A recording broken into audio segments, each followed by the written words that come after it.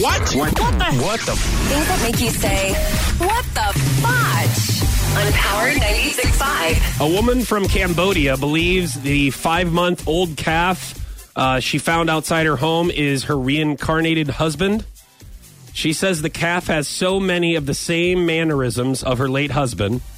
She went to see a medium about the calf. She says during the meeting, his soul came into the room and told her that he was inside of the animal.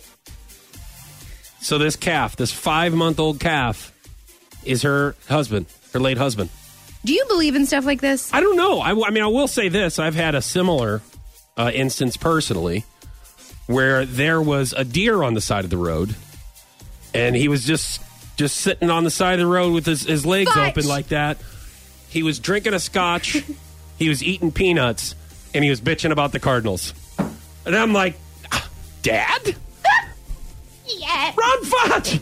Hey, man, you used to hunt deer. Why would you come back as a deer? And hey, hand me some of them peanuts.